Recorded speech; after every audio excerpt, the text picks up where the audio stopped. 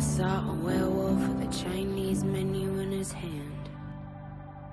The views and opinions expressed in this podcast do not necessarily reflect the view of Wolfpack Research or any of its officers. The views and opinions expressed by guests are their own, and their appearance on this program does not imply an endorsement of them or any entity they represent. We are not investment advisors. We hold no registrations with the SEC, FINRA, or any other regulatory agency, and none of the opinions expressed on this podcast should be considered investment advice. The listener should assume that we have positions in and stand to benefit from any stock or other security mentioned on this podcast. Do your own research before making investment decisions.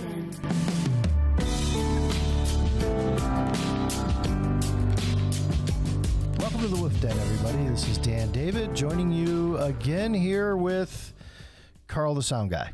I know. But today, to make up for Carl being here, because I can't do a show without Alpha Dogging Carl, we have Richard Teitelbaum with us. Somebody who actually knows a thing or two about short sellers. Why? Because he actually wrote the book on it. He's a New York-based journalist and author specializing in the financial markets. He is also the author of The Most Dangerous Trade. Dun, dun, dun, dun. He's currently a senior contributing writer for Institutional Investor magazine, my favorite. His career includes stops at all the financial publications of note. He was an editor and contributor for corporate finance at the Wall Street Journal, my old job. Editor, director, institutional investor overseeing editorial operations at Institutional Investors Sovereign Wealth Center, a web startup covering $6 trillion sovereign wealth industry. At Bloomberg News, where he had 23 cover stories, covered topics such as hedge funds, investment banks, and the financial crisis. At the New York Times, he was the investing editor for the Sunday business section. At Fortune magazine, he was a columnist for most of the 90s. His signature investigative reports examined the TARP bailout, the disclosures of non-public information by the U.S. Treasury Department to market participants, and the New York Federal Reserve role in the AIG takeover. His book, The Most Dangerous Trade, How Short Sellers Uncover Fraud, Keep Markets Honest, Make and Lose Billions. On top of all of this, I should say, he's also a punk rocker. A former punk rocker. Oh, really? I'll interject here. Welcome to the show, Richard. But you are going to have to before we get into The Most Dangerous Trade or any of that stuff, I want to hear about it. How does a former punk rocker from the 80s and 90s become a foremost financial journalist?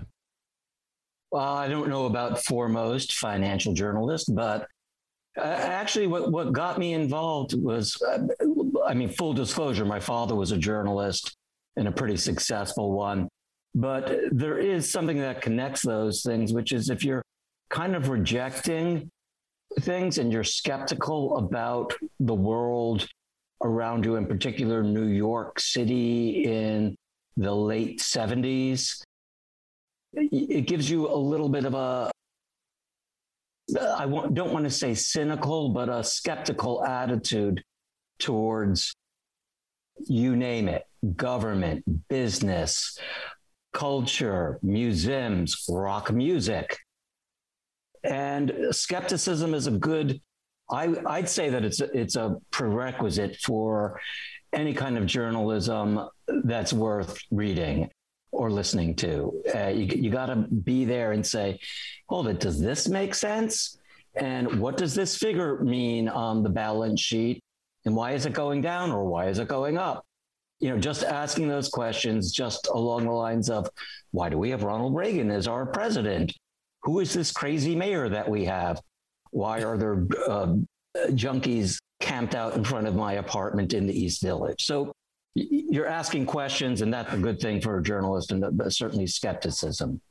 Does that make sense? It does, and it makes sense as to why you're, I don't know if it's attracted is the right word to short sellers, but why you gravitated towards writing about them. They're skeptics in general.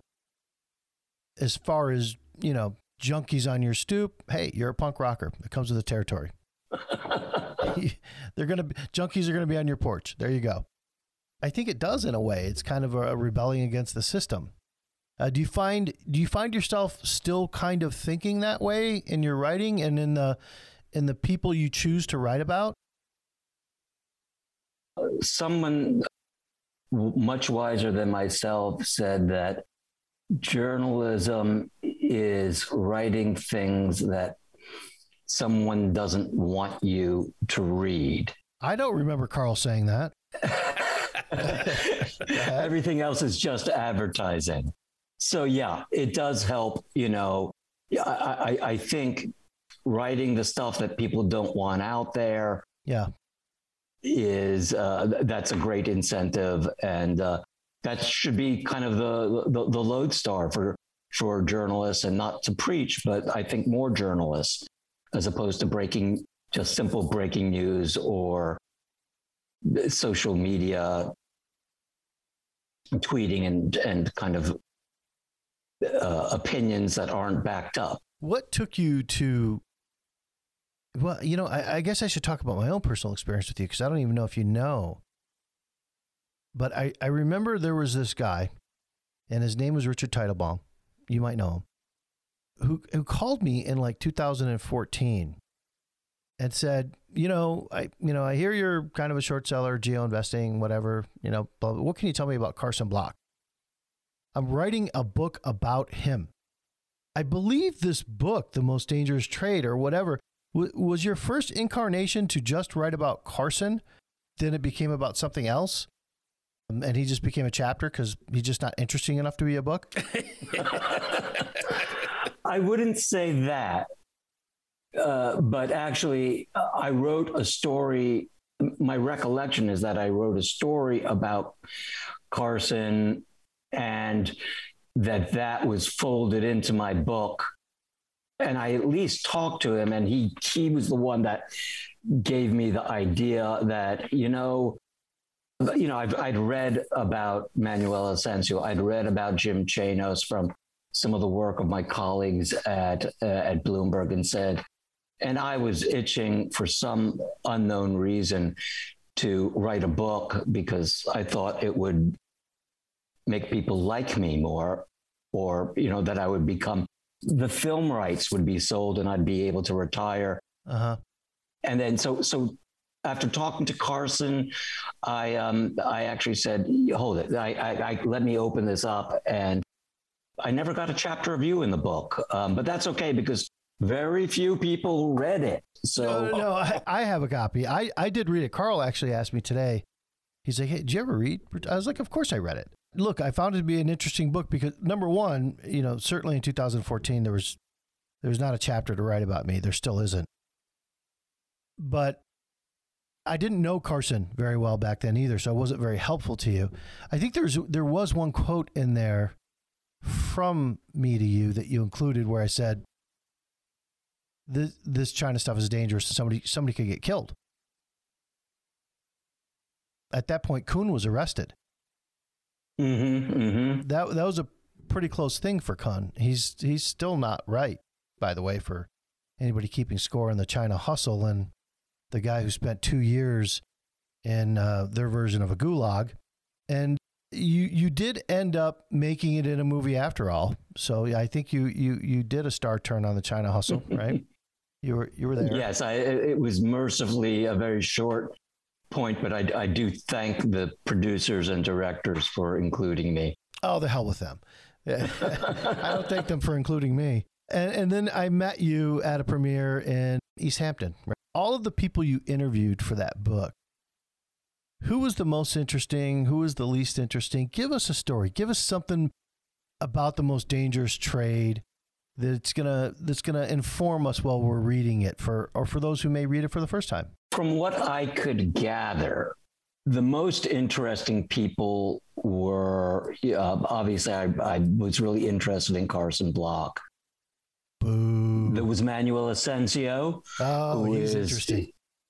He's a character, and he's also has over the decades, has been extraordinarily successful in identifying targets and causing trouble, not least of which for himself. On the other side, I'd say, and I should say that Jim Chanos is, I found his business the most interesting. And I kind of view him as the professor, the dean of short sellers, because his business model was quite successful and is just on how he structures his firm and what he's been able to achieve. His being able to codify short selling, the different types of short sales. And the less interesting people, I should say, when I use the word less interesting, it's like, hey, this person's almost normal. Right. You know, it's very, very, so, you know, I don't want to but like Bill Fleckenstein out in Seattle, just, you know, a totally it seemed to me, maybe I'll be proven wrong, well-adjusted man running a small amount of money, married to his not a college sweetheart, but you know, the woman he met at his first job, and a lot of his short selling was often based on valuation, which worked really well in 2000 and 2001 and 2002, but not so much now. Not so much now. Not too well. No, I think maybe. I mean, you know this. I mean, have you begun to think that the metrics that we've grew up with Graham and Dodd of you know, price to earning, price to book, that those are not necessarily the best metrics to gauge valuation? That may be a secular change. I do not know. Well, my opinion is they always were and always will be, whether it's important right now because everything is kind of viewed from like a biotech lens, right? You know, biotechs don't make money and most will never make money and nobody really cared in that space. They're just unreasonable investors, right? They get very attached to their phase 2 or phase 3 trial. Well, now every stock is that way. I mean, nobody cares whether they make money, but at some point, rationality will come back to the market and making money will matter again. Back to as far as like when you're saying most interesting, least interesting, I would, one little bit of pushback is, you know, Carson's one of the least weird people I know. I mean, like he's very profane and, you know, he's a pretty, for what you and I know about short sellers, like how freaking crazy they can be, pretty sane. And Jim Chanos is actually the most normal guy I've ever met. Now, he might be super smart, and he is. But as far as grounded, down to earth, right, that doesn't kind of take you out there into outer space, like, you know, God bless you, maybe Manuel does. Asensio, who's, you know, very, very intelligent at finding fraud, as you had pointed out, but probably one of the foremost people I know at stepping on his own dick every year or two and getting in trouble with FINRA or something else just because he can't control himself. A lot of short sellers are that way. And I would think that, yeah, Fleckenstein, sure. David Rocker, very normal guy, right? Reasonably so, from what I could tell. Never met him in person, talked to him on the phone. But Shad, I believe it was Shad Rowe. It may have been somebody else who he was a short seller in Dallas, I believe. But he said that short sellers are people. It's not that you're born a short seller, but that your mom dropped you on your head as an infant, and that's why you're engaged in short selling. Yeah, it's tough on a good day. I don't think that people kind of realize that the negativity that it can breed, like you're always looking for what's wrong. And then it can start to, you know, take you outside of work, where in your personal life, you're starting to always look for what's wrong. And there's always something wrong, but it's just a much better headspace to be looking for something right, especially in your personal life. So it can be very tough that way. The damage that can be done psychically as you go through and everything you see is bad. It's thievery. It's people die, you know, just lying.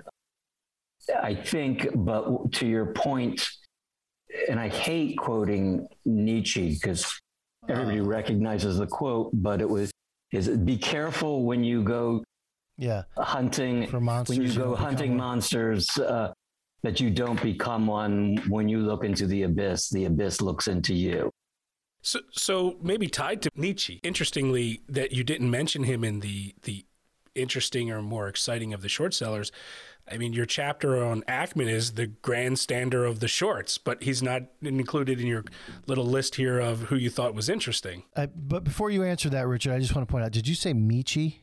Nietzsche. Okay. Nietzsche. I said Nietzsche. I know Richard said Nietzsche. I just wondered if Carl thinks he's like, some Italian aristocrat from the 1600s. Medici, you mean? Yeah. That's Carl, are you an Italian aristocrat? You can't got too far, huh? No. So, okay. I'm interested in that question. How, the Ackman, the grandstander of them all, I guess is how you put it? Well, yeah, he was at the time, I wasn't going to include him, and I was wrapping up my reporting, and I think I wasn't in the air. I was in a car service back from the airport when he opened up his Herbalife campaign, and I said, and I was all excited to sit down and start writing it, and I said, "Oh, I have to go now. I have another chapter to write." And I will point out that Bill Ackman did not cooperate with me. I did not interview him. I have never, which I think I may be the only journalist in the Eastern Seaboard that he has not talked to. I think you might be. Yeah. No, and it was fine. I was, there was enough in the public domain, and that was fine. And the results of the Herbalife campaign, which I'm kind of still, that's a great tale of the dangers of short selling. Right, and still losing a lot of money. Yeah. I mean, this is a really, the epitome of a short squeeze and what happens when you're on the wrong side of that. Yeah. Yeah, I never talked to him.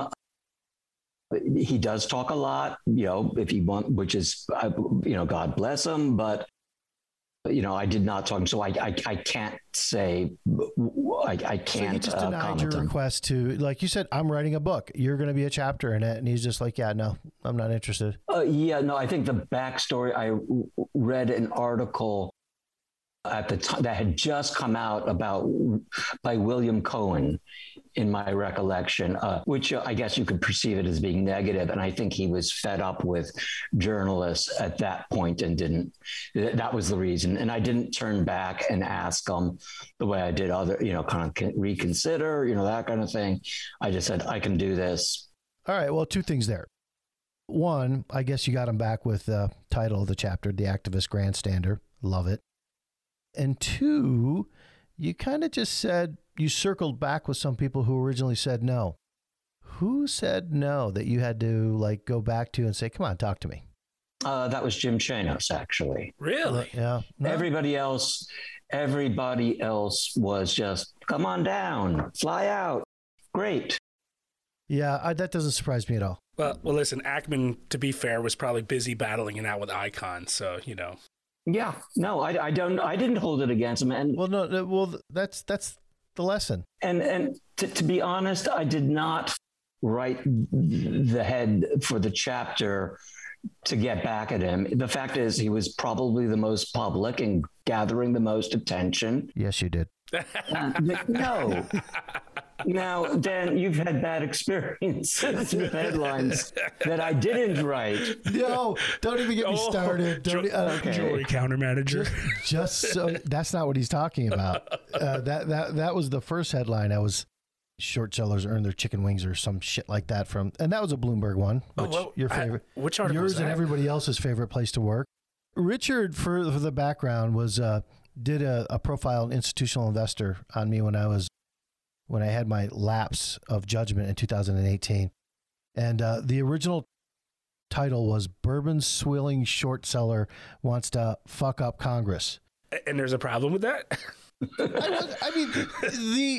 My problem with it was that their justification for bourbon swilling was Richard and I went out for one drink after a police friend of the police. Event. And okay, I mean, is that swilling? I don't. Well, remember we went back and forth about this. I didn't write that headline, and I believe it was You changed. wanted contrarian candidate or something like that. You wanted. I can't remember what, but first of all, you did have 2 drinks, and I remember going back and forth. It was a double. It was 1 glass. But that's still 1 glass.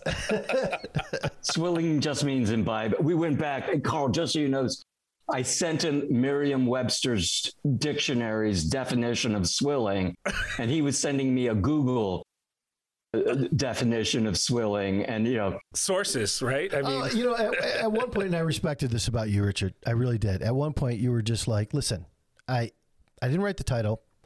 I didn't necessarily want the title, but this is taking up too much of my time at this point. I don't care, and I need to move on to other things."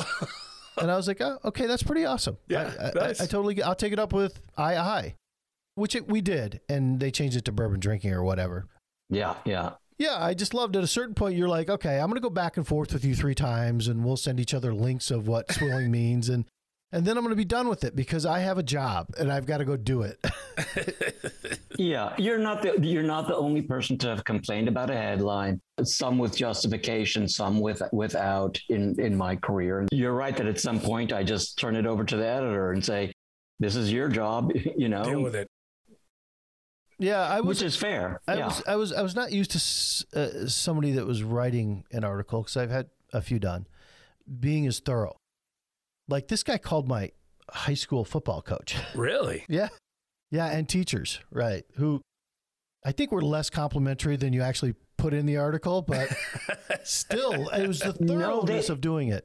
They were pretty good, and if you want to understand somebody, my theory here on profiles is you've got to get to somebody before you get a feel for them in high school or college. If you can get the college roommate or the one across the hall, you may find out something that's making them tick there, and either good or bad.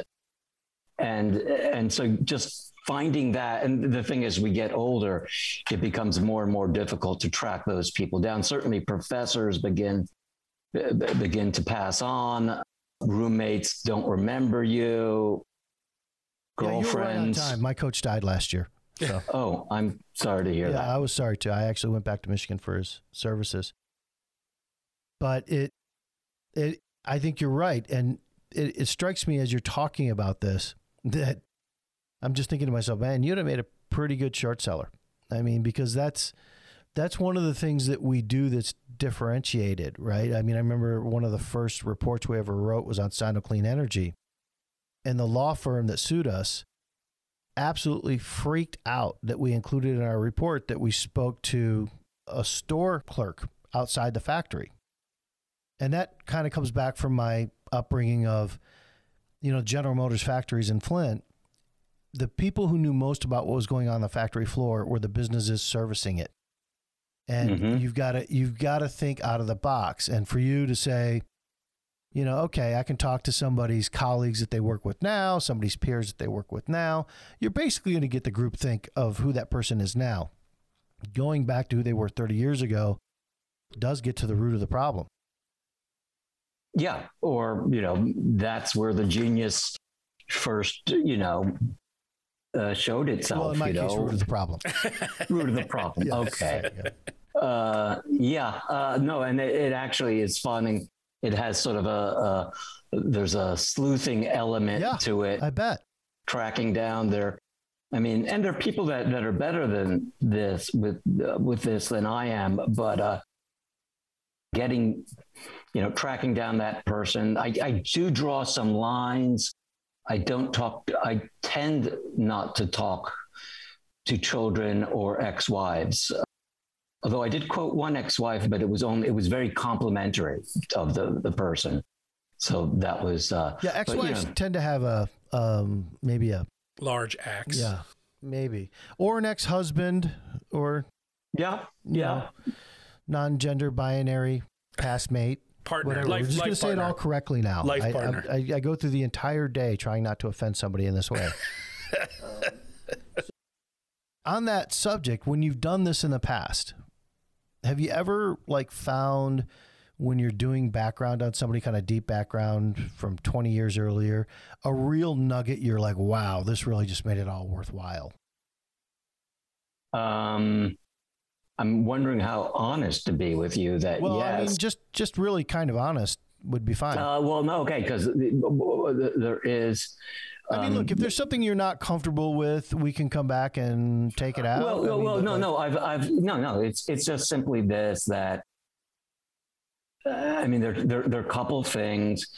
I've discovered medical conditions which I don't think is necessarily pertinent. I've found children that were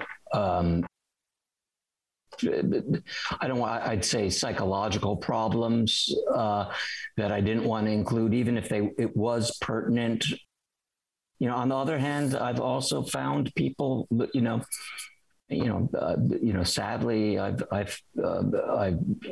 it wasn't hidden in any way, shape, or form, but, a hedge fund manager who had lost 2 of his children who had died. And I didn't know whether to include it, but I realized that was one of his motivating factors. It's sad. A person went on to great success. How did he feel about you including it? Oh, no, he confronted it very, I swallowed hard when I asked him the question as to how important, and he grimaced and said, yes, that's why I'm doing what I'm doing now. And that's all I needed to ask, move on from there. So, I can see from you discussing this that when you had to go to this individual and ask him that question, you did swallow hard. You seem a little emotional about it yourself. The kid thing is a real hard and fast rule with you, it seems like. Yeah, it is. Unless they're in prison, I guess. And it should be a matter of, and if it's a matter of public record, which I think in this case it was, so it was not like I'd been finding, snooping around his garbage, the guy's garbage or hurt stuff. It was. That's overrated, by the way. Well, it depends on whose garbage, I suppose. Everybody thinks that's a major technique. It's really not that I know of. Not since who's a really interesting guy, Kurt Feshbach days. Yeah. Back when the Feshbach brothers in the 80s, you kind of maybe had to dig through garbage a little bit. But nobody really digging through garbage now involves probably hacking somebody. So that's right. And also, I mean, by the way, isn't the legal? There's legalisms around that I don't. I think there are now more than there were in the 80s. I don't really know the legalisms around it. I think it's also by state, but I don't do it, so I've never really had to find out whether that's legal or not. I know exactly what state you can surreptitiously record a conversation. New York, yes. Yeah. New York, New Jersey, yes, you can do that. Pennsylvania, not so much. It's not necessarily surreptitious. It's just, are you disclosing this? I think most journalistic organizations will say that you're supposed to inform the person. I think unless you're planning on broadcasting it, I'm not that. I don't think full disclosure on that really. I don't know how much that is implemented. Well, I'm always planning on broadcasting it. So, and when I don't, okay, well, we don't yeah, tell but people it's surreptitious, according to Pennsylvania, anyway. Which is why we, have to go to another state when and if that's a necessary thing to do, or somebody in my organization in another state will do it. Even something as small as that can really just derail you if you're not following all the rules. Right. I think you get more leeway as a journalist, by the way. Yeah. Yeah. And And when you're speaking to a journalist, if you're not assuming you're always on the record, you're just a moron. You're a moron. I will say that most journalists I've ever spoke to really consider sacrosanct the off the record. Now we're off the record, and you guys really don't go beyond that when you're off the record. But if you don't say that, you're on the record, correct? Yeah, that's it. You're on the record. And no, blurting out something incredibly witty and telling and then saying that's off the record. No, that does not work. Sorry. That's right. That's right. That does not work. And they're really unhappy with that, I bet. Has that happened to you? Yeah. Once with, of all people, the former CEO of Exxon, his line, I asked him whether he was going to sue somebody. I think it was Shell. I said, "Are you going to sue Shell?" And he said, "Why not? It's the American way." And which is fine to say, but as Exxon, it's like you, and they had just gotten through not just gotten through, but 15 years earlier, they had gone through the Exxon Valdez. Yeah. And I was like, no, that's on the record. And then, and Manuel Asensio, who I believe, don't quote me on this, right? Don't quote me. No, this is just between us. Go ahead. Just between us. He asked to have removed the best quote, and I'll read it to you. And it was, he had been disbarred by FINRA for, I really couldn't, it was running an unlicensed broker dealer, but it wasn't really a broker dealer, and it just went on. And basically he was kind of being stubborn, and and whether he should have been disbarred, I'll leave it up to other people. But he made this full-fledged effort to have the bar released, lifted on him. And I said, "Well, why is this so important to you? You don't really need it for in your current position." And he said he wanted a happy ending. "I'm interested in clearing my name." He also said that he needs some kind of victory, some sort of redemption. And the quote was and is, "Jesus Christ would be just another dead Jew if he wasn't resurrected," which fits his personality and is actually probably accurate, when you think about it. Wow. But may not ingratiate you, would not ingratiate you with the the Anti-Defamation League or whatever, or Christians or Jews. Yes, Yeah. So Just a few. it's a great quote. Yeah, And, I think the Muslims and the Buddhists are fine with it, but Christians, Jews, it's a defamation league. No, I've met him a couple of times, and I've gone back and forth about inviting him onto the show because, gosh, he's just one of the original gangsters when it comes to short selling, and that's richly interesting. But what a wild card. And when you say that, he got barred from FINRA or whatever, I mean, profanity warning coming up, as I understand it from even speaking to him, I mean, he walked into a FINRA hearing and just motherfucked everybody in there. I mean, yeah. That's the lead of my chapters, like him refusing to shake the hands of the FINRA investigator, laughing at him. I mean, really cursing them out. I mean, he really cursed people out in there. And I mean, cool. As far as the story goes, from what he told me, and I believe it, but don't expect to get your license back. I mean, it's just not going to happen. Yeah. I mean, that's and maybe that's worth it to him. I suspect. Well, I guess not, because he wants it back. I mean, to the point to where they were in talks about doing a TV series, kind of. Yes, HBO. Yes. I interviewed. You know who was going to play him? John Leguizamo. Yes. So, yeah. So this, I mean, bless the guy for telling me. He says, "Well, yeah, you ought to talk to John Leguizamo. He's going to play me in HBO." So he gives me his phone number. Yeah. And I call the phone number and I go, "Is this John Leguizamo?" And he goes, "Yeah." And I go, Well, look, Manuel, I'm doing an article on, I'm doing a book on short sellers, and there's a chapter on Manuel Asensio. And so he gave me your phone number. What had happened was they had agreed, they'd gotten a screenplay, they'd hired people, they were ready to roll.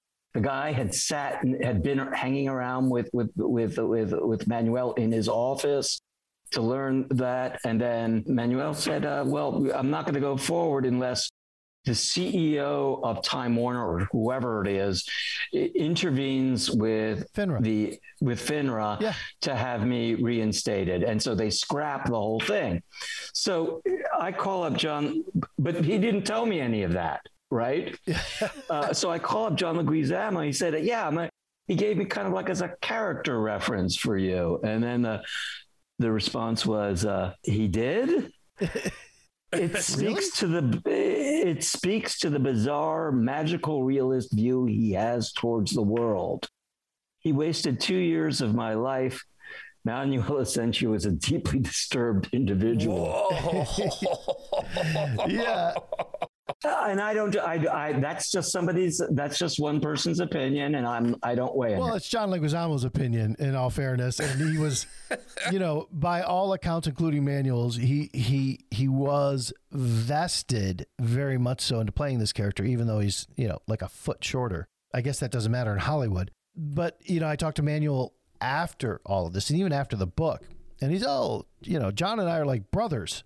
We're so close. I can call him right now. And I'm like, no, please don't. It's fine. I don't, we're in a Panera, and the screaming and yelling that you've already done in this place is well enough. Yeah. I mean, literally the balls to say, okay, everything's greenlit, got it through HBO, got it all written, got an A-list actor, certainly at the time, to play me. Now I need somebody to call Time Warner CEO and have him intervene with FINRA. Yeah, which is a little bit out of left field when you think about it. Yeah. Magical realism, right? Yeah. So, but, and not completely unusual for a short seller. I mean, most guys are like this, believe it or not, right? It's maybe most. I tried to, I won't mention the names of, there are a lot of people that I talked to who are off the record that I visited with, and that was fine. I learned a lot. Some of them are out of business now. It's been a long time since the book. They would have different takes on things, but as I said, they're also just some supremely, really rational, even-headed people who, I would think that this redounds to their benefit in investing, because keeping not having blinders on and being measured in your investment policies. Not everything's going to go to a zero, right? As we've learned. Not everybody that ever bought a stock in the company should go to jail if they're a fraud. I mean, this is like the ridiculousness of it at some time. And I think what you're saying is that, and I agree, this speaks to the longevity of who can remain a short seller over the long period, like a Chanos or a Carson or whoever, rather than some of these people that are just so convicted that they're right that they blow themselves up or their fund. Yep. The markets can remain irrational longer than you can remain solvent. And the other thing is, I mentioned this happening, but it happens a lot. All it takes is some dumb CEO to come in and say, I'm going to buy that company that you've shorted, and then you're sunk. And they got like Mallinckrodt. I mean, that happened with Mallinckrodt when they were purchased. Autonomy was bought by HP. And I think is that still winding its way through court? I don't follow it. I mean, like, listen, the trade's gone. I've got enough on my plate, but like you're 100% right. There have been many frauds that have been bought out at a valuation higher than you're short, and then you're just screwed, especially if you have a really large position there. So That can happen. Having different financial instruments like credit default swaps or whatever, that'll fuck you up if they go out of business, and has. So it definitely happens to short sellers from time to time, and that does, again, speak to the longevity of how you can stay in this business or not. I mean, this was an interesting point. Back in the 80s, I forget what year it was, David Tice came out on GE. I think it was 86. It was that long ago, saying this accounting, and I can't remember the specifics, but he went through their accounting and what they were doing with GE Capital is my recollection. That was 1986. So Jack Welch had recently gotten in there. He was something else with that accounting, wasn't he? And just passed it on. He actually, there's a Fortune magazine article from the 90s with Carol Loomis, I believe, where Jack Welch said, yes, of course we manage earnings. Our investors deserve it. They need smooth earnings, Right. And I read that and read it again, and I was like, no, that's earnings manipulation, right? Is that? I would think Jeffrey Immelt would have agreed once he took over and had to deal with that. And look, I think he kind of managed it the same way, and then they could only kick that can down the road so far. Yeah, but look how long it took before the proverbial manure hit the fan. Well, it's probably a microcosm for, our national debt and how the corporation of the United States is being run. Yes, maybe. I don't know. You're getting above my pay grade. Oh, believe me, I'm above mine.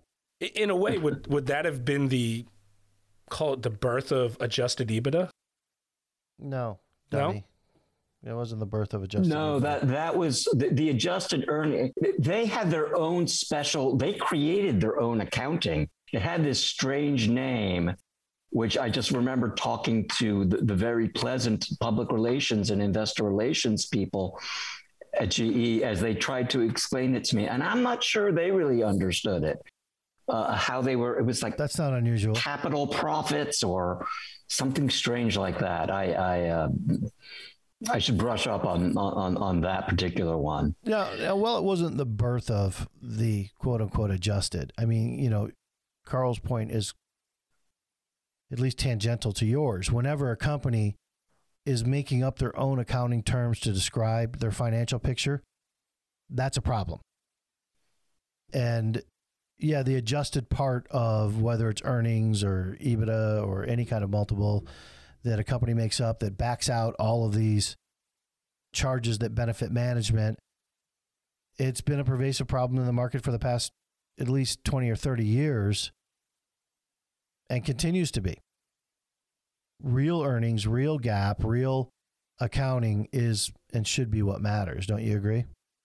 Yeah, I am not entirely sure in how many instances using adjusted and non-GAAP earnings really helps anybody. Maybe you can come up with examples. I'm sure there must be some where it does shine some light, but they don't come to mind. It just fools investors. I mean, of course, it helps the company. It doesn't help the end investor, in my mind, unless they sell before GAAP catches up with adjusted. And, you look at GTT from 2019, I believe, is when we wrote on them, and it was all of their adjusted kind of metrics that hid the fact that their roll-ups they were overpaying for, and they couldn't sustain it. And now they're bankrupt. And that happens over and over and over again. And that must be something that falls on you to write about from time to time, is like, especially because I guess some of what you do would be a postmortem. You don't know what happened till it happened, and then you're writing about it. Yeah, and sometimes you don't know what happened even after it happened, and and when you're writing about it, and you're kind of, you want to be clear that I don't think this is going to happen. I'm not sure that this is what actually happened, but here's a scenario. And, can I hang it on to some analyst that I rope in and say, hey, does this sound reasonable? Good, I'll attribute it to you. You talk to investment bank analysts from time to time? Oh, yeah, I can. Why would you? And do. I find that they are across the board. I want to know what other people are thinking. There's also a baseline of information that that you can learn from them. The baseline about how to approach an industry, not the buy sell, obviously. And one of the things you see is, and the China situation is a great example of this, is you put it out there, you say, it's amazing. One of the evergreen stories of this decade is having to remind people that when you buy Alibaba stock, BABA, you're not buying shares in Alibaba as we know it, right? We might have put out a tweet like that today. Yes. This is, but I was like, this has been going on for ages now. You're buying into a variable interest entity, and it's like, and nobody, and it's nice to hear. Like, I didn't know that Yum China did not use a VIE structure. And that's kind of, I was reading this report. They mentioned that. That's interesting for me to know. I'm not writing about it. I'm not investing in Yum China, but that's kind of something I keep there in the back of my head. But with the China stuff, it's amazing how many people with, I believe, TAL education and. No, that's definitely VIE. Yeah, that's a VIE, but they lost like 90% of their value. What was the other one that was EDU? EDU. They lost 90% of their value, and you have research reports coming out saying this might be a good buy opportunity. And I'm just sure. I mean, there's always every short report that comes out has an analyst coming out and saying it's a good buying opportunity, and. With TAL and EDU in the education sector, and then now fintech with Tencent and the other fintech names that have crashed on that. It's government intervention, which China doesn't give us any kind of heads up on. Believe me, the people in the know there had a heads up, and I'm sure got out of the way or bought puts. But that is definitely a problem. And it's not just the VIE structure in and of itself. It's just a kind of a hostile atmosphere between our governments and investing right now that I would think fiduciaries in our business, who are mutual funds, index funds, the BlackRocks, MSCI, would really try to hedge their risk. And you're right. They're considering it buying opportunities. Mm-hmm, mm-hmm. And if you want to going back to the short seller and evergreen story, because you had the evergreen mic drop there. Andrew Left wrote on them 10 years ago, and for all of his effort, he was banned from trading in Hong Kong. And basically what he said 10 years ago is what happened. Yeah, and you can lose a lot of money between now and then, between then and now on this. And because you can you can scream in a forest, but if nobody's listening, it's not going to matter. And that's, by the way, the other company, AOL, these, the short sellers were all over these companies. Yeah, that was a Chanos thing too. Chanos did that. I think the other guy who was big on that, in my recollection, was Doug Cass. He was big on AOL, where just simple, he found in some filing with AOL Europe that they were on the hook for billions of dollars that nobody kind of knew. There was a put, and I'm not remembering the specifics of it. There was some sort of put option in AOL Europe, which required the company to buy it back, this unit back, and at some outrageous price. And, he stumbled on this, and it was in a filing God bless SEC filings. Yeah, God bless them. We read enough of them. It's they definitely are a full departure from the filings you would read about the same company in China, and I have a feeling back in the 90s, maybe there were different disclosure rules in Europe, which led to AOL's demise or their accounting fraud charges here. And that's what you have to go read the disclosures in every country they're in, basically, to see how they match or they don't. It's a very difficult thing to do. Yeah, it is. Thinking back on China, do you have any? I know macro is not your.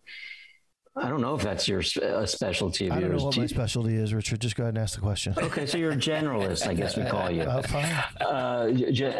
Do you think that's what's going on there with the government cracking down on internet companies, education, going that there's a little bit of a push?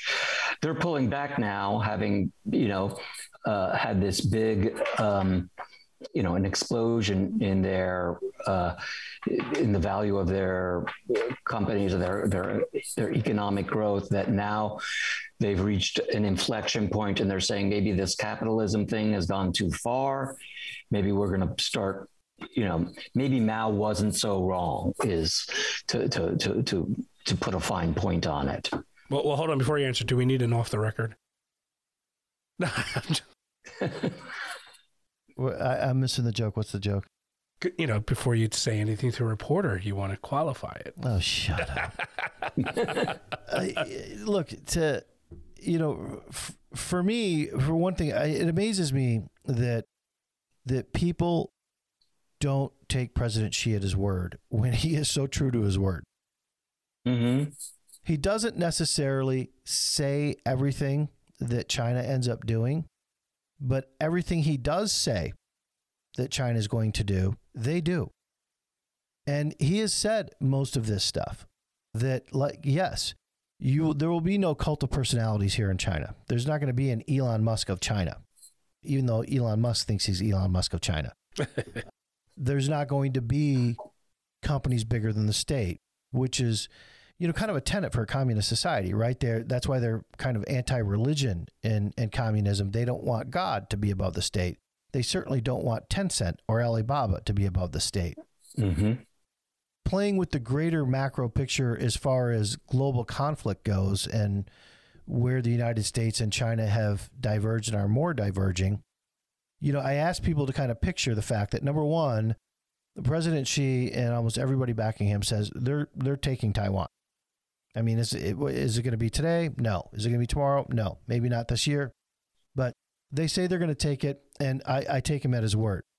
Imagine what happens to these companies if they're listed on foreign exchanges at the time, to their valuations, and how that affects their market. So pulling them back to Hong Kong, which they now control because they took Hong Kong, right?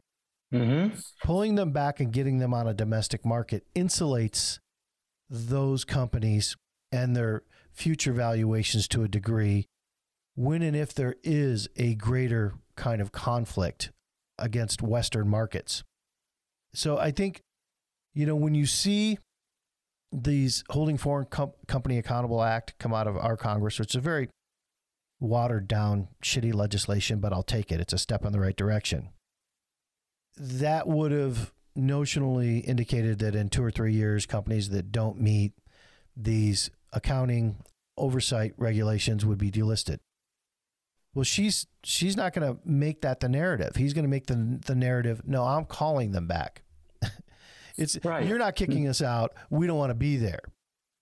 But as a part of that benefit as well, yeah, where there's a South China Sea conflict, where there's a Straits of Taiwan conflict, it's not good for their biggest companies to be listed on foreign exchanges exclusively. That's my take. Do you think that he blinked? Did he blink here?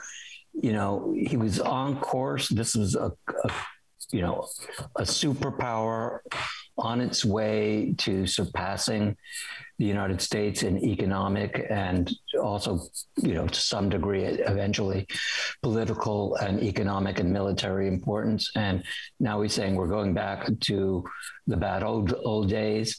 Did he just make a mistake, do you think, in terms of geopolitical? Look, he has more information than I do. So I think there are graveyards littered all over China and the world with people who think President Xi has made mistakes. He tends to... You mean that literally, don't you? I do mean that literally. Yes. Okay. He tends to make what are perceived mistakes advantages for his country.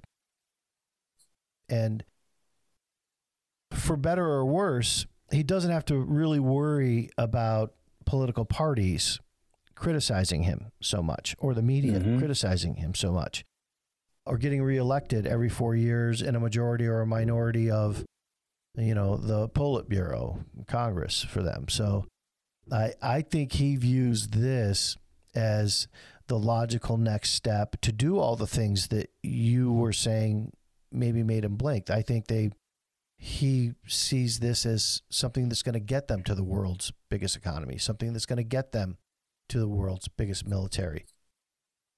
They're now a regional superpower with denial of access to anything near their shorelines, right? I mean, without catastrophic loss of life anyway.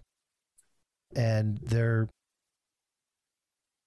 doing this Belt and Road policy, coming into Africa where they're buying up ports, defaulting the countries on debts, making them deep water ports, and now they're naval installations, and they're leapfrogging from Africa to South America, and they're going to try and rattle our cage in our hemisphere. And that is exactly the plot and the plan over the next 10 years to bring that, if you're looking at a map, to just kind of bring it down through Africa and then leapfrog off the west of Africa into South America.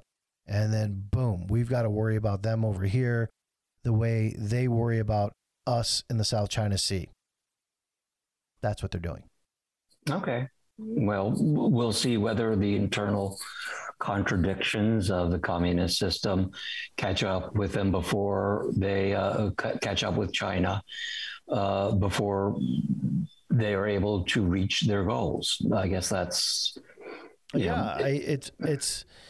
Look, it's deeply troubling with the kind of relationship they have with Russia now, that it's very smart of them to say that, look, we can open up a Western front vis-a-vis Russia, rattling cages in Ukraine again, Lithuania, Estonia, all those NATO nations that, that we should not have included in NATO because they're very, very small countries right on the border of Russia. That was bound to piss them off. And, with Putin starting trouble over there, America can ill afford to be over there helping out Europe and dealing with China if a problem happens. That's just, that's a war on two fronts, right? That didn't work out well for Germany. And I think that's part of the plan too. Mm-hmm, mm-hmm. But no, this is you interviewing me. See how you did that? Huh? I see how you did that. You're a sneaky guy. Force of habit. What can I tell you? What's on tap for you, Richard? What are you doing next? Are you just going to continue to write about boring people like, short sellers and investment managers, or? Actually, I'm thinking of starting my own podcast and maybe a short selling for teasing. Yeah, everybody's got jokes. Yeah, 10,000 comedians out of work. Look who's trying to be funny. Look, there's a lot. I see holes in journalism and what's being covered that I would like to fill. It's unfortunately the traditional. A lot of the holes he wants to fill. Jeez, I didn't mean it that way. You filthy minded. This is a family program. #me too. Yeah, I'm uncomfortable. There are swaths of the economy and political scene that I don't think are being well covered. Despite some excellent, look, there's great journalism out there, but I remember when you had to look over your shoulder every moment to what the different competition was doing, whether it be the Wall Street Journal, the Bloomberg, New York Times, Wash Post, FT. And I'm not seeing those kind of breaking investigative stories, with a couple of notable exceptions. Theranos was a great one, but that was started 5 years ago. You know why that happened in the media rather than in the markets? Because they weren't publicly traded. We were dying for that company to ever go public. Right. Same thing with WeWork. And both those companies were so bad that you just couldn't keep the chatter down. And I'm really glad, quite frankly, that both those companies were exposed before they went public. Because think of all the people. Yeah, exactly. Just think of the widows and orphans, if you want to put it that way, or just agreed. The people that are there. Who was it? Oh, I guess it was Carlson. It was Carson Plow who would say, stop for a moment. And, he was talking about his hate mail that he was getting. And it's like, and how that upset him. And then he said, no, these aren't the bad guys. These are the guys that bet their money trying to make back whatever they lost, from the financial crisis to last year's sell off. They're just trying to. And those are the people we're getting letters from. Yeah. Listen, you're ruining people's lives. You're a financial terrorist, and I hope you rot in hell. Love, Mom. It's just like, those are the letters. They're from your neighbors and your, regular people who just don't really understand what's going on. And you have to be wrong, because if you are wrong, then they'll make money. I've said this, unfortunately, over and over again for the last 10 or 12 years. What I found being involved in the markets in the way I am is that the vast majority of Americans would rather make money on a fraud than lose money on the truth. Yeah, that's problematic, actually, when you think about it, because frauds eventually, there are only a couple of people who make money off the frauds, and those are the fraudsters. So you also said you see a hole to fill in political reporting. I see that fraught with peril. I have to say, Richard, I've spent a couple of days with you, right? When you're doing your story, and I talked to you in the past a little bit. I still, and kudos to you for I'm still not quite sure where you lean. I think you lean left, but you definitely don't wear it on your sleeve like some do. Do you think you could write evenly between the right and the left, or do you think you would have too much of a bias? Which is where I think the problem is. To define right and left, please. Because no, there's a difference between the traditional right-wing, small government, limited, keep the deficit down, laissez-faire approach. I may disagree with that, but it's not unethical, certainly, and there's a lot of good reason. And there is, and then there's the part of the. Why am I mincing my words here? There are parts of the Trumpist aspects of the Republican Party that have no interest in the truth, and I don't feel like I don't think we're pulling your punches and doing the,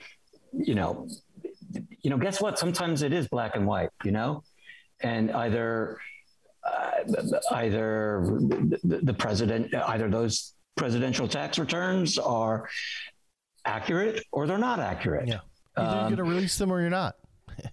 Are you going to release them or not? It's not, and then you can say, well, there's no constitution. Well, if they should be published. And I'm a big believer in the First Amendment and what you find and what you do through your journal. The results of your journalism should be publicized. And if somebody wants to sue you, and they do, that's one thing. But I also think that maybe, and I know this is controversial in certain circumstances, the cost of the court should be taken up by the losing side in a situation like that. I would be fine with that. I've won every single time, and I don't get anything for it. But you kind of fell into your, just in my view of hearing what you just said. I mean, like you say, what's the difference between the right and the left? Define the right or the left is, I think, what you said. The right is, unfortunately at this point, somebody that gets, sexually aroused when they hear Donald Trump speak. The left is somebody that gets aroused when they hear AOC speak. It's just like these cult of personalities. And it's back to what you were saying. Like, there was that old ethos of smaller government, smaller regulation, paying off debt, might have been a more conservative point of view, where hawkish foreign policy generally. Foreign policy, yes. Right. They could not, the Republican Party and that has been elected anyway over the last 10 or 15 years could not credibly make that point anymore about smaller government and debt and things of that nature. They've been just as bad. And then there's, the left where, now we're talking about debt on a epic scale, and we really want to run things from babysitting on up. So it's these extremes. And do you think you're yes, I don't disagree with you. I think that some of the language that you're hearing from the squad in particular, some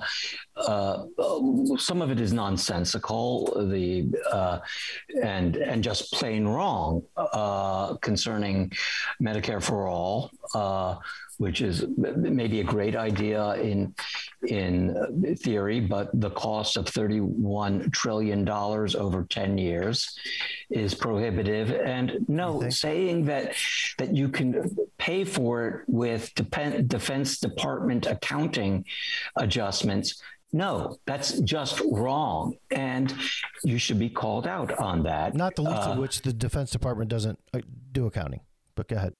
Was that? I didn't even think of it that way. But but in any case, the alleged fraud in Defense Department, that was one of the things that was brought up. Just basic, simple accounting, mathematics, not accounting.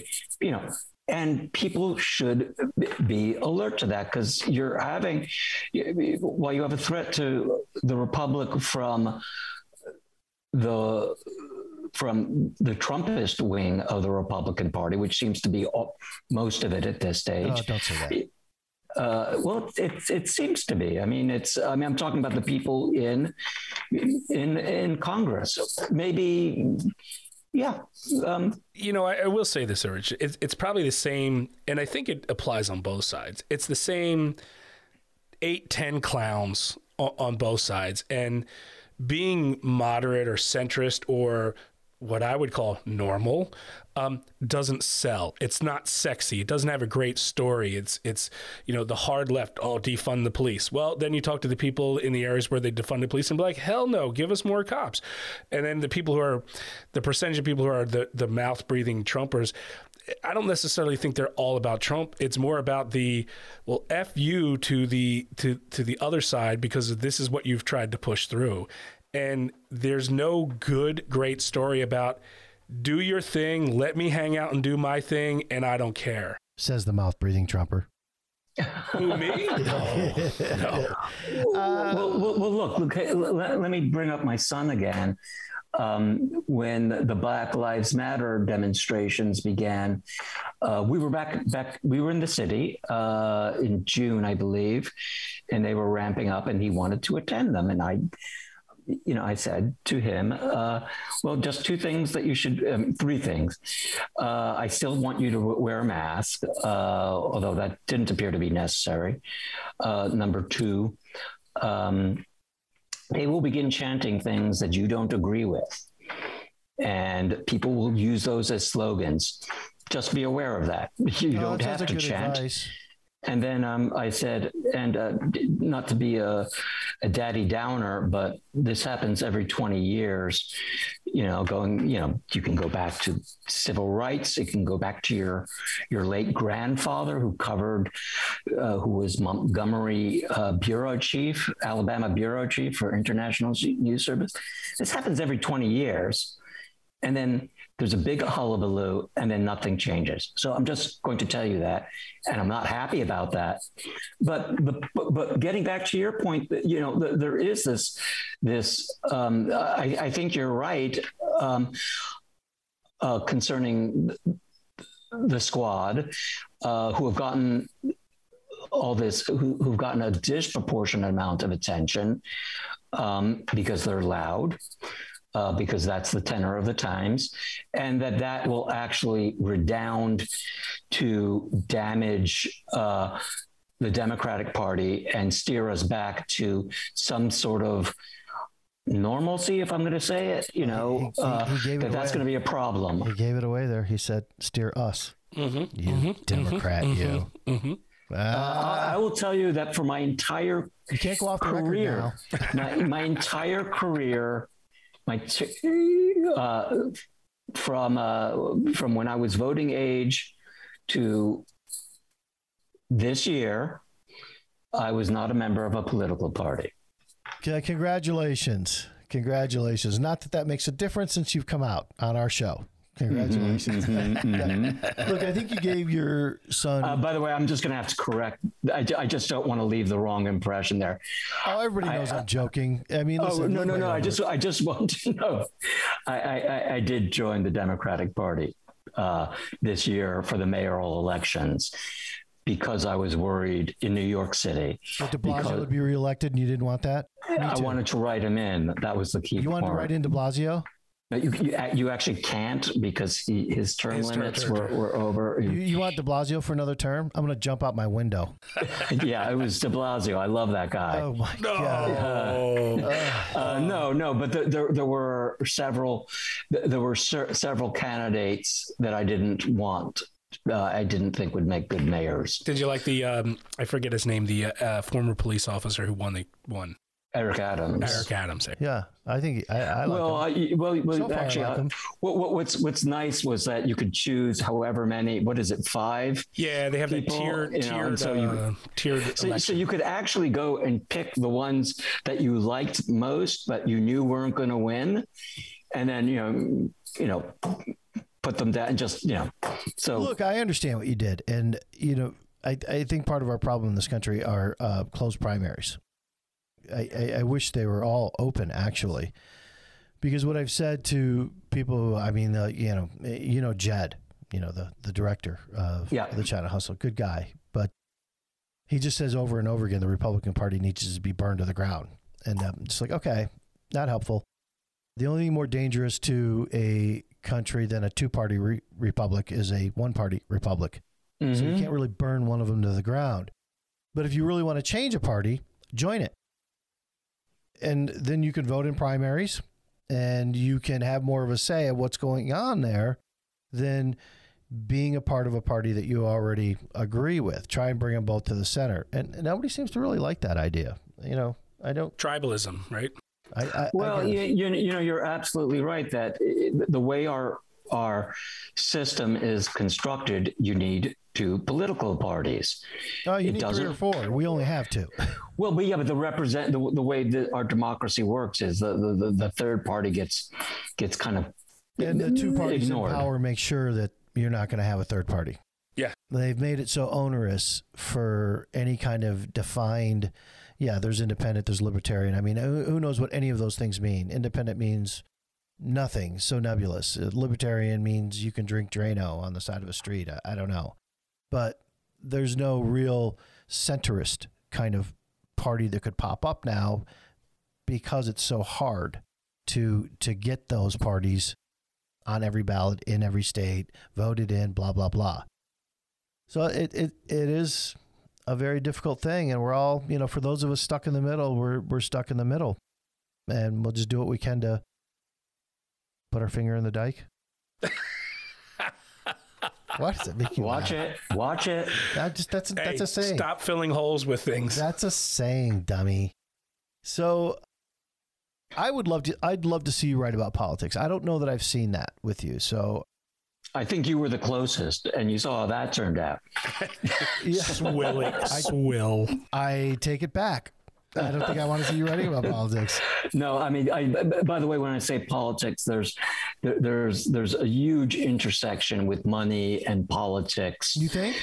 Yeah, and no independent Fed anymore. Hold on a second. I've done a fair number of pieces on the New York on the Federal Reserve System, and is that back when they were kind of quasi-independent as opposed to now? Well, do you think? Well, hold on. Let me back up there because I'd love to hear your opinion on this. I was not a big fan of. I wasn't a partisan against Jerome Powell, but didn't he just save the world financial system last year? Oh, I thought that was Geithner. Boy, they're all saving the financial system, aren't they? Anything that doesn't actually destroy the financial system gets our Fed chair anointed as the person who saved it. That's where we are on the precipice for these last 10 or 12 years. Every successive Fed chair has saved the financial system. No, our financial system's in desperate peril. $30 trillion in debt. Are you kidding me? I mean, if our interest rate was 3%, our debt service would be $900 billion a year. That's more than we spend on the military. It's not 3%, though. The rates aren't at 3%. This is the time, buy low, sell high. Okay. Sell now, and when it's 1%. I'm not Richard, not it's been 1% forever. And you know what?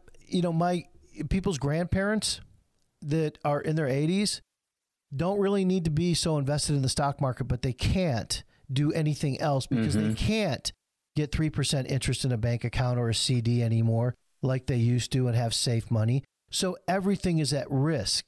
So yeah, it does matter that we can't have interest rates at what I would consider a normalized level, non-zero or thereof, because we have so much debt that we can't service it. And for all you ignoramuses who think, oh, okay, we just won't pay back China, they only have less than $1 trillion of that debt. The Fed owes itself like $9, $10, $11 trillion of that debt.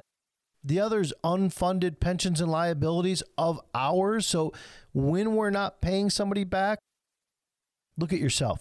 You're the somebody not getting paid back. That's why it matters.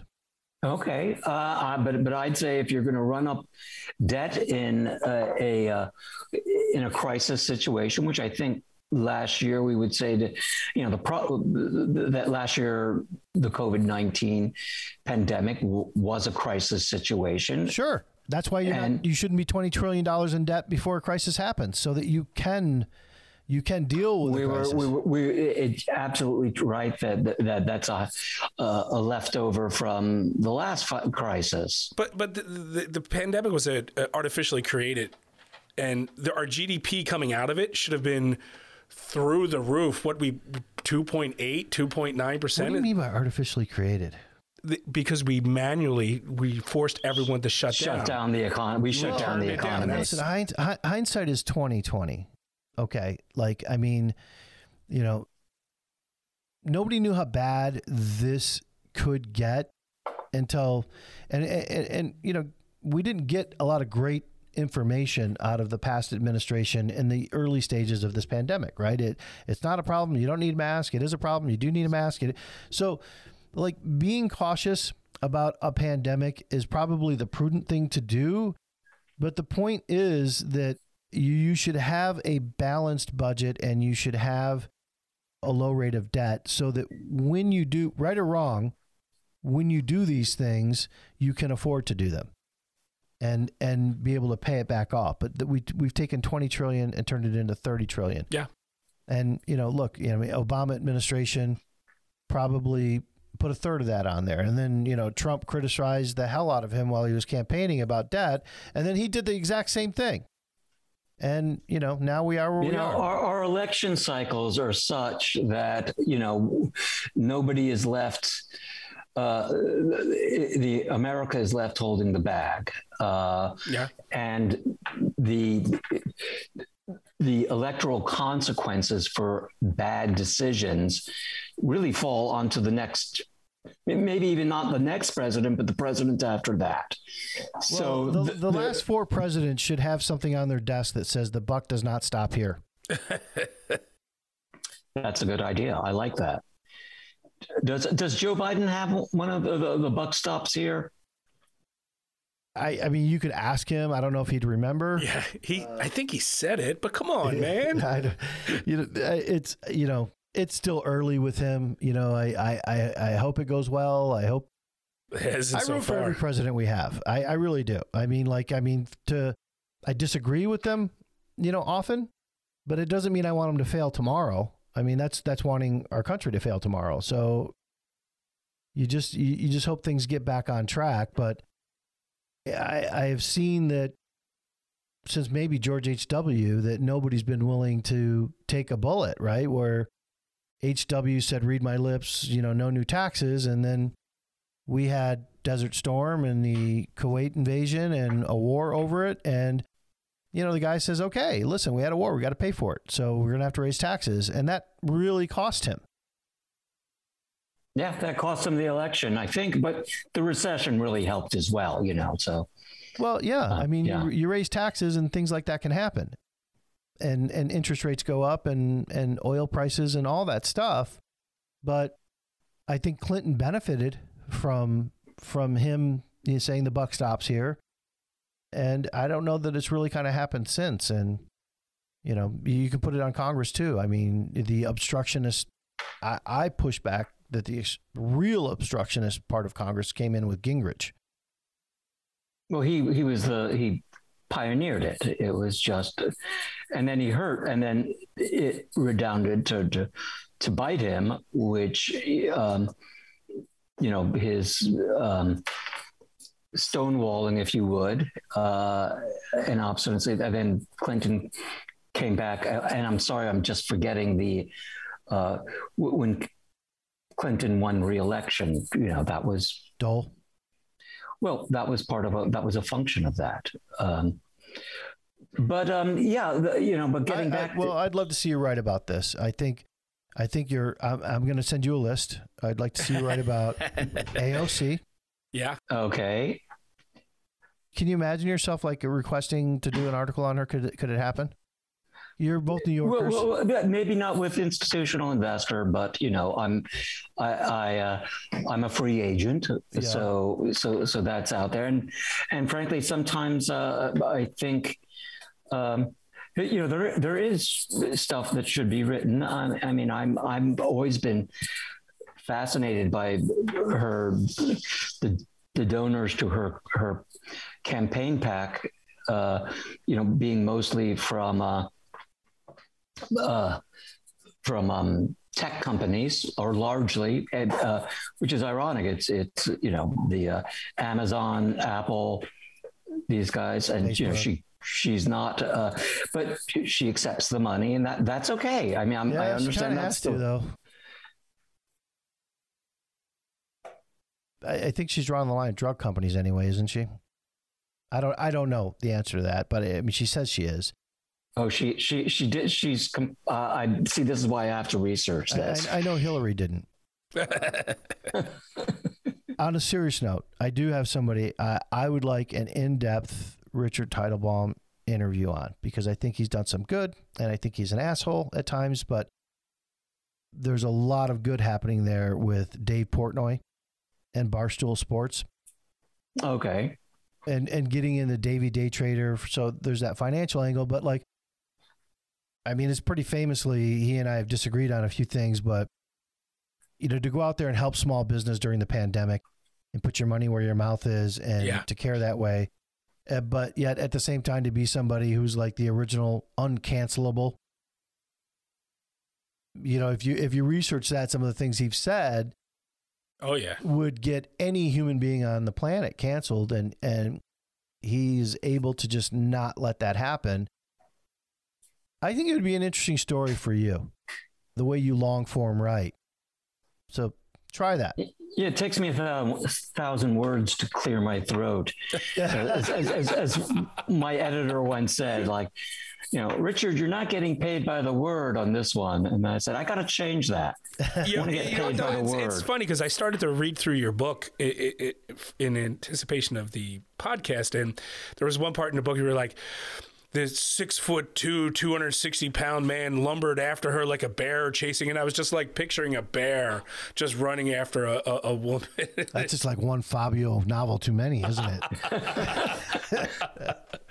So, anything else from Richard that's going to tantalize us to find your future columns? You're still going to be almost exclusively with II? You know, as I said, it's there's a lot of opportunity out there. There's, you know, and I'm watching former colleagues of mine as they leave the New York Times or the Wall Street Journal, moving to Substack. There's new and other outlets. So, you know, there's a lot of opportunity out there. And really, I just got to motivate myself and make sure that what I'm writing about is fun, accurate, and, you know, moves the needle somewhat. Well, that sounds like a good gig if you can get it. How about a future book? Have you got any plans for a future book? I do, sort of. I am interested in a history of activist investing. But the manpower is, I mean, I'm having sketched out an outline. The man hours that will go into that will be off the charts. And are you talking about like a historical point of view from it would be a kind of a history to where it is now? Yeah, but I'd like to get the campaigns in there, which are so interesting, and display different tactics, and, you know, it's changed over the year and it goes back centuries. So it has that historical resonance. Yeah, I would love to read that personally, if you get that done. I know it's a lot of man hours, but the historical significance of it, that it does go back hundreds of years. And even in the 80s, Carl Icahn was a corporate raider. Now he's an activist investor. You ask him what the difference is, he says, I have a bigger boat. I mean, like, what is the difference? And you're not even talking about like activist shorts. You're talking about just like agitating for change on either side of that equation, right? Long or short. Yeah. The short sellers would be part of it, but certainly I think most of it is on the long side. And I'm also interested. I mean, there is one issue, which is, hey, do these guys, I know that I suspect that on average they make a profit, but what about the companies themselves? And do they benefit from it? I would love to talk to Paul Singer about this. I'm sure we'll sit down for a nice long conversation. Well, look, I mean, nothing ventured, nothing gained. If there's one thing I could say that I think you don't, like, in that initial phase, like to really bother or badger people into becoming a subject, and you probably should. If you're going to write about something this grand and this big, you've got to get the perspective of the Paul Singers, especially if you're posing it as, I want your perspective. This is not about Paul Singer. This is about Paul Singer's perspective on activist investing. Mm-hmm, you got a better shot there. I mean, I love the idea so much. I'm trying to get you to do it. The short thing, I don't know how interesting that is. I can tell you why there's short activists. There's only two real reasons why short activism has flowered in the last 20 years. It's one, the fact that everybody now realizes there's no such thing as a real investment bank analyst, right? I mean, they are completely attached to the banking arm. And on any given day, if an analyst just downgrades to a hold, a company's going to call the banking arm and say, we're never going to do business with you again. That just happens every day. And two, the second thing is the death of investigative journalism. As a big center of news at major publications, right? It's too costly. There's too much litigation involved. And they're, outside of somebody like a Bill Alpert. Yeah, I was thinking of Bill Alpert, but Gretchen Morgensen. I don't see her in the Journal or the Times, and right. It's a shame too, because if nothing else, it was a great read. That was why I wanted to read the New York Times business section. Right, and you could write about it. There were checks and balances, and you as the author, didn't have to be invested to make money. You got a paycheck, right? But for that, you got liability protection. And, now for our business model to work, and we have to make money because we've got to defend the lawsuits and we've got to defend the fight that's going to ensue from being critical, where you had people like you in investigative journalism 20 years ago had Time Warner or whoever else to protect them. Now they don't. Even 60 Minutes sucks.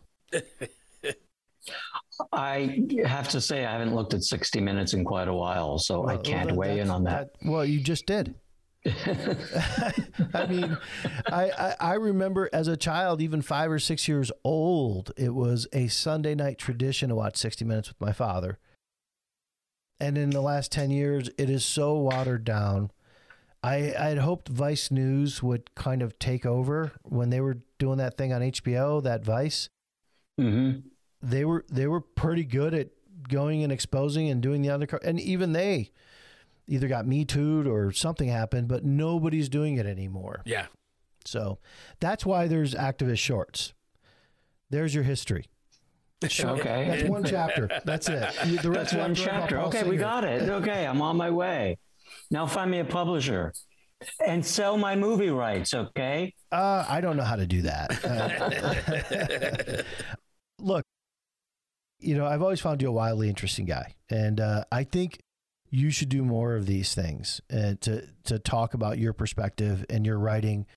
Maybe even do podcasts with some of your bigger stories to go along with them, your next profile or whatever. I'd be happy as long as I'm interested in the person and the subject to bring your articles to more readers. Have a podcast with it or join somebody's podcast with it, because I think you're a really good writer, in spite of the fact that your titles suck. I used to say my byline begins underneath the headline. Yeah, okay. I used to say that when I was at Bloomberg until somebody said, using that line as grounds for immediate dismissal, because that would be my standard thing. I didn't write it, and it was always true. I never wrote the headline. And then they said no. And you still don't, as you've indicated with II, institutional investor. But I will add this one thing about Bloomberg. I have never, ever met a reporter that liked working there. Oh. Now, you have not said either way. I'm just kind of leaning from it. But I've never met somebody who actually liked the editorial process and dealing with their editor at Bloomberg or really working there as a writer. I was very fortunate because I was not on the wire service side, because as I said, it takes me 1,000 words to clear my throat and a half an hour to write my byline. But I was very fortunate because I was on the magazine side. So I had at least a month to do a story. And also my editors were old colleagues of mine from Fortune magazine. So we were kind of off on our own. I miss my colleagues there. Yeah, but didn't they demote you though at Bloomberg? No, they kicked me off the magazine and put me on the billionaires list, which I maintained my title and my pay. And then they fired me after that. That's a demotion. That's a demotion, yes. Why did they fire you, Richard? Did you? It was Come on. My personal, well, no, okay. So this is opinion and slanted and biased opinion. I think it was because I wrote a story about the former Treasury Secretary saying that he had leaked some information on putting Fannie and Freddie into conservatorship to a group of hedge fund managers and other investors before he did that he essentially let them know. I wrote that story. You're talking about Geithner. No, this was Hank Paulson. Oh, before that. Yeah, no, he when Fannie Mae and Freddie Mac were put into conservatorship, if you remember 2008 in the summer, this question, what's going to go on with them? And it was declining, and it was. I just didn't think that got decided until Geithner got in, but man, I guess I'm wrong about that. No, this was Geithner was still New York Fed. Yeah. At that point. And the SEC opened an investigation. It was into the story. It was a front page article in the Wall Street Journal, not Bloomberg. I had moved on to book leave. And then shortly after I returned from book leave, a group of us were fired. And by that point, I was on the billionaires list, which I didn't think of as being. Billionaires is kind of a hybrid between journalism and an educated guess on people's wealth. Lifestyles of the rich and shameless. Yeah. Yeah, that was kind of it. So I found it. So I was fired like within 5 months of my returning from my book leave and shortly after the Wall Street Journal had written the story that the SEC was investigating these hedge fund managers and and Hank Paulson's actions on that. I believe that was a August afternoon. And that's just that. Now, the other thing is that, I'm sure I was paid more than most people, and I was fired along with a gazillion other people at Bloomberg that October. So can a journalist at Bloomberg, a writer at Bloomberg, make a couple $100,000 a year? It depends on who they are. So yes, if you get hired as fresh out of high school, fresh out of college. No. I mean, top journalists, are they making a couple $100,000 a year? Some of them are. I would put it at mid. They are in the low six figures. Couple $100,000 gets a little bit steep. That's $200,000. That's the second lowest six figures there is. I mean, I get that too. Even numbers. There's one, and then there's two. Yeah, in between there, I'd say a seasoned, experienced journalist likely gets paid something in there. So that's impactful if you lose that job. I think that matters. Yeah. As I said, nothing against Bloomberg. I'm on their program from time to time, but the truth is I've never actually met a journalist that, head to tail enjoyed their experience there. And okay, do you want to say that you've met one? Because I did. I did a lot of important so tell me about it. The day you got fired in August, you're like, gee, that was fun. Yeah, it was actually, I think, October. And yes, I think I knew that I was at the end of remember I'd moved from magazine writing to doing these mini profiles of, Jim Simons and whoever. And so I was kind of like, something, if it's time to go, it's time to go. Unfortunately, my daughter, I have a special needs daughter, was in I hope this isn't too much information. Maybe she was in the ICU at the time in intensive care unit. She's things to worry about. She's fine. Yeah. So I was like, good. Something, let me just make sure my healthcare insurance is in order and that of my daughter. And but you can count me as somebody who said that they enjoyed their 10-year career at Bloomberg. Okay. And, I don't know if I believe you, but I'll accept it at face value. How's that? I will. Free snacks, man. What else can I tell you? You know that they do it right. When you're doing television at Bloomberg, I will say, I mean, way better than CNBC or CNN or any of that. You go in there and you get this like massively cool umbrella, with Bloomberg on it, and I was like, yeah, well, I'll take two. And they've got kind of a nice open space in there for free thought and whatever their snack areas are. Pretty cool. They're really kind of more of a Silicon Valley vibe.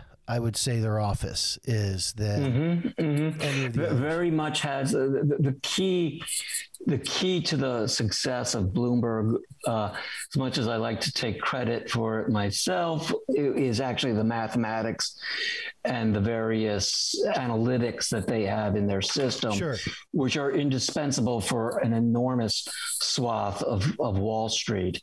And nobody, try as they might, nobody's been able to replicate that. No, I agree. I've tried. Yeah, I give them that. The original business model and the original product is still probably the best that they have. I've tried the others and they're just nowhere near as robust.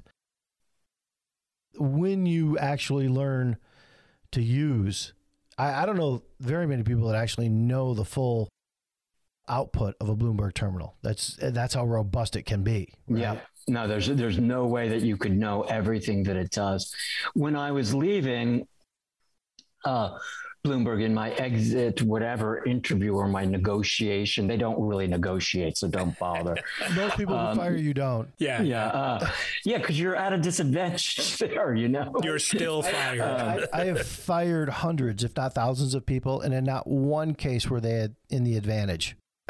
No, but I asked for my, I said, if I give you back some of my severance, can I have a Bloomberg terminal for at least a couple of years? The answer was no, but that was. I mean, if you give back $22,000 a year of your severance, you can have one. Yeah, exactly. Well, I was hoping I could get like a deal, but no. Yeah, they don't. Well, I mean, I guess if you get a bunch of them, they'll do a deal. But that's kind of a cool story that actually Carl brought out. Congratulations, Carl. That was fun. And we look forward to having you on. I hope you do join us again when you're writing your next big story and you want to talk about that profile in conjunction with your publishing. That should be fun. AOC. That sounds cool. And yes, I'll get on that AOC story right away. I definitely think you should. I think more to the point, you should get on your book story and don't let the massive man hours intimidate you. It's a good idea for a story and just take them 1 hour at a time. Better than my hagiographic biography of AOC. Okay. All right. So where do we follow you? How do we follow you? Do you publish everything you write on Twitter? Do you have a website? I for reasons we've kind of touched on, I don't do very much Twitter. I dip into it now and then, but I don't comment. If I write something, I want to be paid for it. That makes for very terse birthday greetings from me. Happy birthday. Yeah. Your father, Richard Teitelbaum, Happy birthday, love, Dad. That's it. So I know that's short-sighted in my own way, but I think it also saves me some agita. Yeah. So yes, institutional investor is my primary, where I am primarily at this stage, and we'll see what happens. There's a great crew there. Great. And so this has been a lot of fun. Well, I'm glad you enjoyed it. I enjoyed it. And for those of you that have enjoyed it, you could retweet us. You could hit like. Again, from our show, if you didn't enjoy it, I don't really fucking care. So don't retweet it. Don't like it. But thanks for joining us anyway. And thank you, Richard, for joining us. Always a pleasure. And to our listeners, thanks for listening. If you like what you heard, leave us a comment, give us a retweet, follow us on Twitter. Thanks for joining us.